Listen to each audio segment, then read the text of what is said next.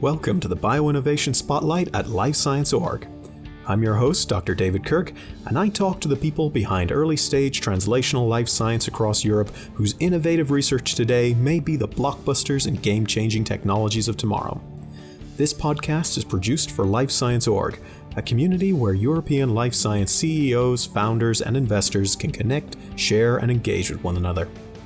LifeScience.org community members get exclusive early access to these episodes, as well as a network of their peers, regular expert insights, and sessions with leaders in life science, as well as useful resources for life science executives. Join the conversation at www.lifescienceorg.com. I'm joined this week by Dr. Edward Green, founder and CEO of Chain Biotech, a microbiome therapeutics company based in Nottingham in the UK that is developing oral vaccines. Edward, thank you for joining me in the Bioinnovation Spotlight. Please tell us a little bit about your scientific background and why you decided to become an entrepreneur. Thanks, David. I got my first degree in microbiology and a PhD in biochemical engineering at Manchester. And during my PhD, I worked primarily with anaerobic bacteria, and then followed this up with a postdoctoral position at Rice University in Houston, Texas. And that work involved genome characterization and also in the development of genetic engineering tools, specifically for Clostridium bacteria. And really what's happened is that research experience from both my work through my PhD at Manchester, but also in Texas, has really shaped my career to date. And so to summarize, my expertise revolves around really bacterial strain and fermentation process optimization relating to Clostridium bacteria.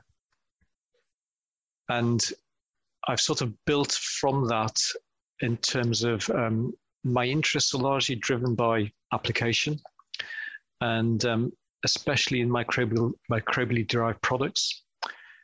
And really what sort of, I guess, drives me is products and applications that make a real difference to society, but ultimately people's lives. And it's that sort of desire and interest really to apply technology that drives my entrepreneurial spirit. And that's led me to set up two biotech companies from scratch. The first is a company called Green Biologics, which is a fermentation technology company developing renewable chemicals. That company was set up in the UK. It was scaled and built out to manufacturing capacity in North America.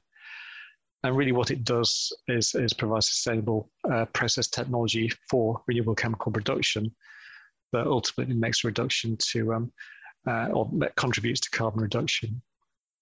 So that's the first business I set up back in 2004. The second business is Chain Biotechnology that we're going to talk about today. Wonderful.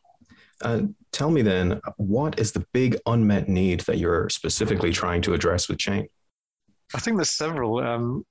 The idea behind Chain is really quite simple. So when we started out, we were thinking about using Clostridium to produce nutraceuticals, and this was through an engineered approach. The challenges in this sort of business largely revolve around the cost of manufacture, purification, but also then the challenge of actually how do you deliver these candidates orally. The other problem that we're looking to address is significant unmet clinical need. And in a nutshell, what we're looking to do is develop effective treatments for diseases associated with both infection and inflammation. And I can give you several examples here. The first is that through our work with anti-inflammatory metabolites, we offer a new treatment for ulcerative colitis. This is an inflammatory bowel disease caused by chronic inflammation in the colon. It's uncurable. It's often difficult to treat. And in many patients, they transition through a treatment cascade that becomes progressively more aggressive and complex as the disease progresses. So that's one example of a clear unmet need. Another is around our work on vaccines. So we're developing a first-in-kind therapeutic vaccine for human papillomavirus. There's been a lot of news recently about prophylactic vaccines for HPV, and they work really, really well. So that's great. But this will be a first therapeutic vaccine for clearing both HPV infection, but also precancerous lesions.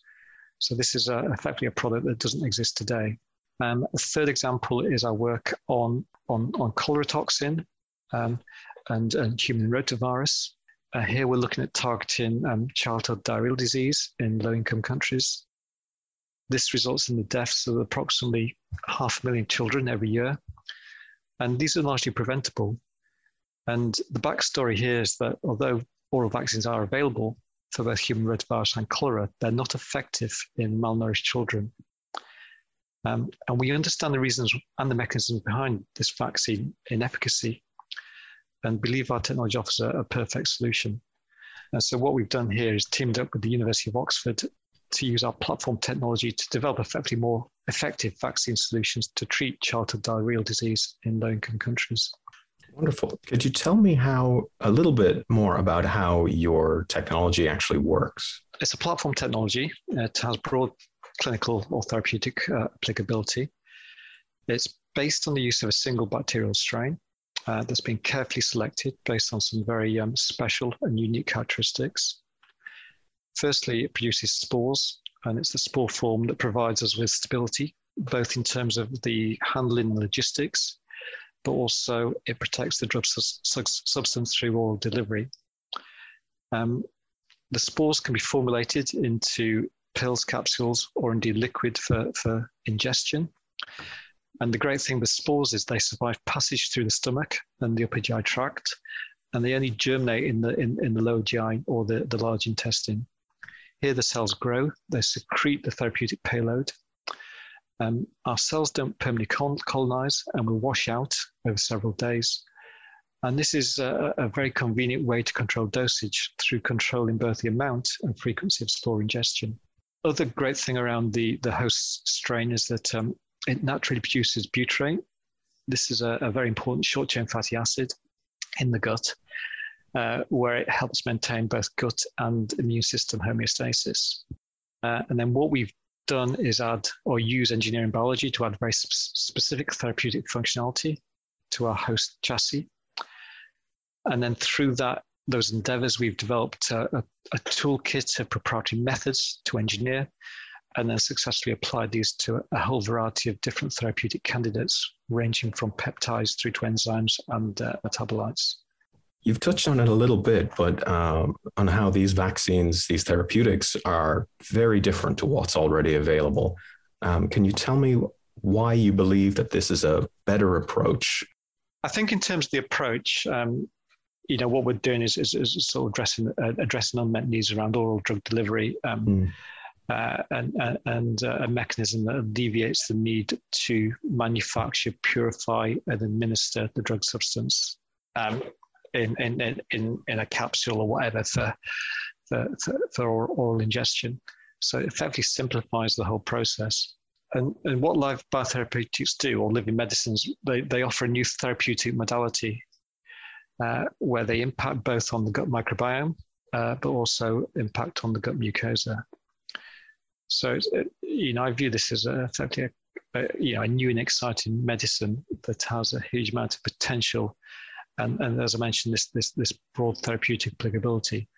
And this is where the engineering comes in, because it allows us to tailor and flex the microbe depending on what we're looking to achieve in the gut environment and the disease target. Also, what it does, the spore is very robust, it's stable at room temperature. And what this means is that we don't have any cold storage cold chain logistic problems around storage handling of the material. So it basically has effectively a very long shelf life, something that can be easily distributed across the globe without, like I said, the need for refrigeration. I think the other important thing to know about the spore form is the manufacturing process to make spores, which is very easy to do. It's easy to scale, and also it's very cost effective. And this lends itself then to obviously a very cost effective final product. And again, one of the reasons why we think this is ideally suited for oral vaccination. Looking towards the future, what is your vision for this technology, and where do you hope Chain will be in a year's time? We're at a very exciting stage. And the reason for that is that we spent quite a lot of time actually developing engineering tools and learning how to engineer Clostridium. So not only can we do that, we've done that for a number of therapeutic examples, we can also do it very quickly. And then this has resulted in a lot of interesting vaccine candidates, for example. So our next step really is to generate proof of concept data, initially focusing on our vaccine candidates for human rotavirus, but also for COVID. And then ultimately, we want to progress all these vaccine candidates into the clinic. So that's what we hope to get, certainly in the next 6 to 12 months, is a lot of preclinical data to support the function and efficacy of these novel vaccines. The second area that we're looking to progress is really around building out the team and collaborations and partnerships. And the main reason for that is that it requires an interdisciplinary effort to move through from discovery through development, through the development pipeline, and taking microbiome therapeutics onto the market. And so we need to bring in the necessary expertise to fill that supply chain, if you like. And also, our ultimate goal is to commercialize and generate licensing revenues. And so we want to do this in partnership. So the goals really is to attract these collaborators and partners that will allow us to transition and accelerate development of our products into the clinic and ultimately onto the market. And then the third component of this is to raise Series A funding. We need to be on a sound financial footing in order to compete globally in the field of microbiome therapeutics, which I believe are set to revolutionize the drug industry over the next decade. Excellent. Well, thank you so much for chatting with me, Edward. I look forward to hearing more from Chain in the future. Thank you very much. If you are an early stage life science company or translational project ready to spin out and you're based in Europe, you can get on the show by going to lifescienceorg.com/bioinnovation. Talk to you soon.